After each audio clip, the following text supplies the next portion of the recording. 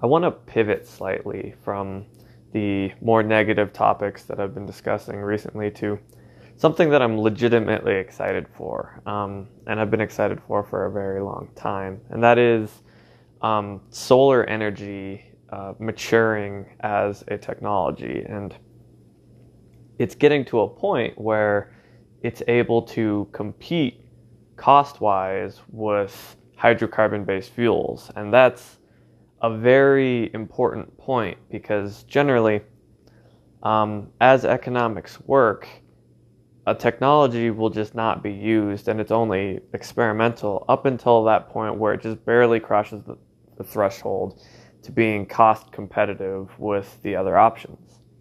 And the beautiful thing is, as soon as it does cross that threshold, it gets adopted very rapidly because now you can make money on the difference between those two just by adopting the newer technology. And then that increases the efficiencies and you get economies of scale. And that's why technologies have a tendency to scale exponentially, which is a beautiful thing, especially in the energy sector, because currently we are using hydrocarbon-based fuels, which they're great. They're incredibly easy to store and transport, and they're very energy dense.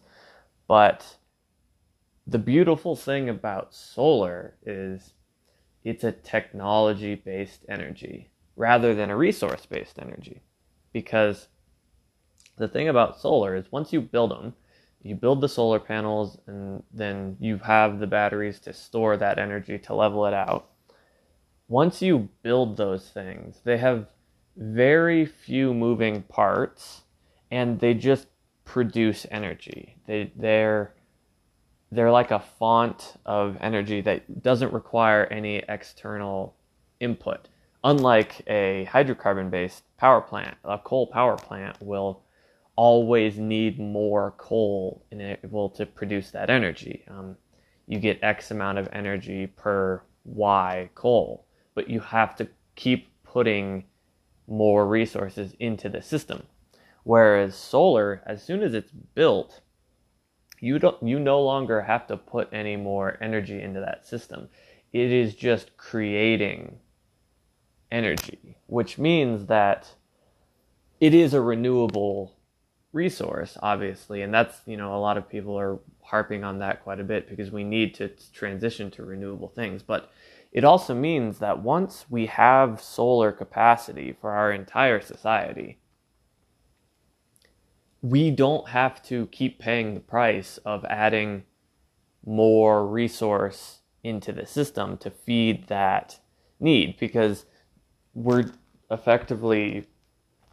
made the investment to just constantly supply our energy needs. And that means energy, once solar is completely adopted, can become incredibly cheap because it's pretty much paid off and you only need to build more solar capacity if you're going to build more stuff, which obviously you want to do, but you don't have to keep adding resources into the system for all the stuff you've already built. You don't need to keep digging up coal and oil in order to sustain the civilization that you already have, which means that energy can become like incredibly, incredibly cheap.